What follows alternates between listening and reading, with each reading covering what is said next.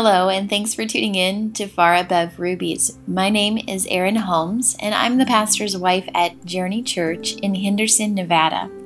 Through Far Above Rubies, we dig deeper into the Word of God, not only to find out more about who He is, but also about who we are in Him. If you enjoy the podcast, be sure to subscribe and invite your friends to do the same.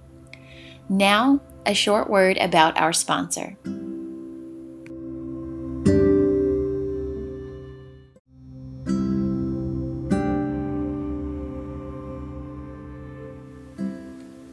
Hello, and thank you for tuning in to Far Above Rubies today.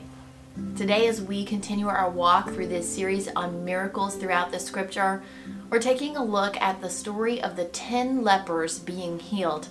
A couple of days ago, we talked about the single leper that was healed, and I told you we would come and visit this story because it has beautiful significance as well. Your reading challenge for today is going to be Luke chapter 17, verses 11 through 19. And we're going to read verses 12, 13, and 14 together. And they say this: As he entered a village there, 10 men with leprosy stood at a distance, crying out, "Jesus, Master, have mercy on us." He looked at them and said, "Go and show yourselves to the priest." And as they went, they were cleansed of their leprosy. And as they went, they were cleansed of their leprosy. Now, we often focus on, in this story, the fact that only one of the 10 lepers returned to give thanks to Jesus for his healing. And that is an important point. When God does the miraculous in our lives, big or small, we should shout from the rooftops and give gratitude to God, give glory to God, that men may glorify our Father that is in heaven. But our focus today is going to be this for just a few short minutes. Normally throughout the Gospels, when Jesus healed someone, the scripture tells us that immediately they were healed. Instantly they were made whole. In that moment that he spoke the word, they could see, they could hear, they could walk, whatever the situation was. They were cleansed from leprosy, as we saw a few days ago. But in this story, the scripture is very clear to point out that they were healed as they went. He said, "Go and show yourselves to the priest."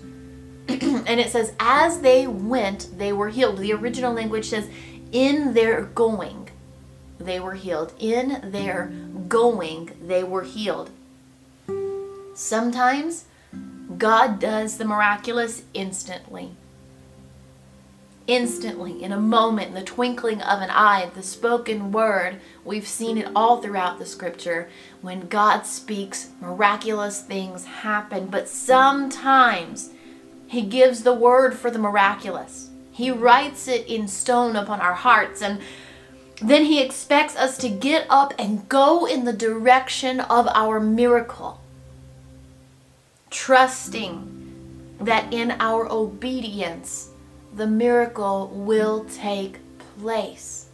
I'm going to say that again. Sometimes he expects us to get up and go in the direction of our miracle, trusting that in our obedience, our miracle will take place. These men could have stood there and said, "Go and show the priest what? We're not healed. We are still lepers. What are we to go and show the priest?" But as they went, in their going, they were healed. In their obedience, when they turned on their heels and said, "Okay, I don't see it yet. I still see my skin full of leprosy. I don't see it yet." But Jesus said, "Go." Jesus said, "Go." So they turned on their heels and they started in the direction of their miracle. By faith, they started in the direction God had sent them, trusting that somewhere along the way, their miracle would happen. Has God told you to go? Has he told you to go across the world and be a missionary? Has he told you to go across the country and be a missionary? Has he told you to go across the street and be a missionary? Has he told you to go across the cubicle and be a missionary, across the lunchroom at your school, on your college campus? Has he told you to go? Has he told you to go to your spouse and be a missionary? Has he told you to go and give as he has told you to give from your finances? Has he told you to go in faith to the doctor, believing that by the time you get there, you will be healed? What has God told you to do? What has he told you go on lately? Are you putting one foot in front of the other? Have you gotten up from the feet of Jesus and said, okay, Lord, I don't see it yet. I don't see the change yet. I don't see the miracle yet. I don't see the fruit of what you're asking me to do yet, God. I don't see your miraculous power at work yet, God. But I'm going to go where you have told me to go. And I'm going to trust that in my going, in my obedience, that my miracle is going to take place. That my miracle is going to take place. If he's spoken it to you, it is going to happen. If he has spoken it, it will happen. That's what these lepers trusted, that Jesus spoke it, so it was going to happen. Has he told you to go, and are you listening? When my husband and I felt a call to be North American missionaries in Las Vegas, Sin City Valley, we did not have jobs lined up. We didn't have a place to live lined up. We didn't know anyone here. We had nothing but faith, and it was crazy, and people said it was crazy, and I look back and think it was crazy because it was a leap of faith that we put our house on the market where we were living at on the East Coast. We sold our house. We sold our belongings, everything but 8 boxes and 4 suitcases we sold, and we moved to this place where God had said go. And we didn't see yet what he was going to do. We hadn't seen the fruit of what he was trying to tell us was going to happen. And what would have happened if we'd have stayed there and said, well, God, I don't see the door open yet.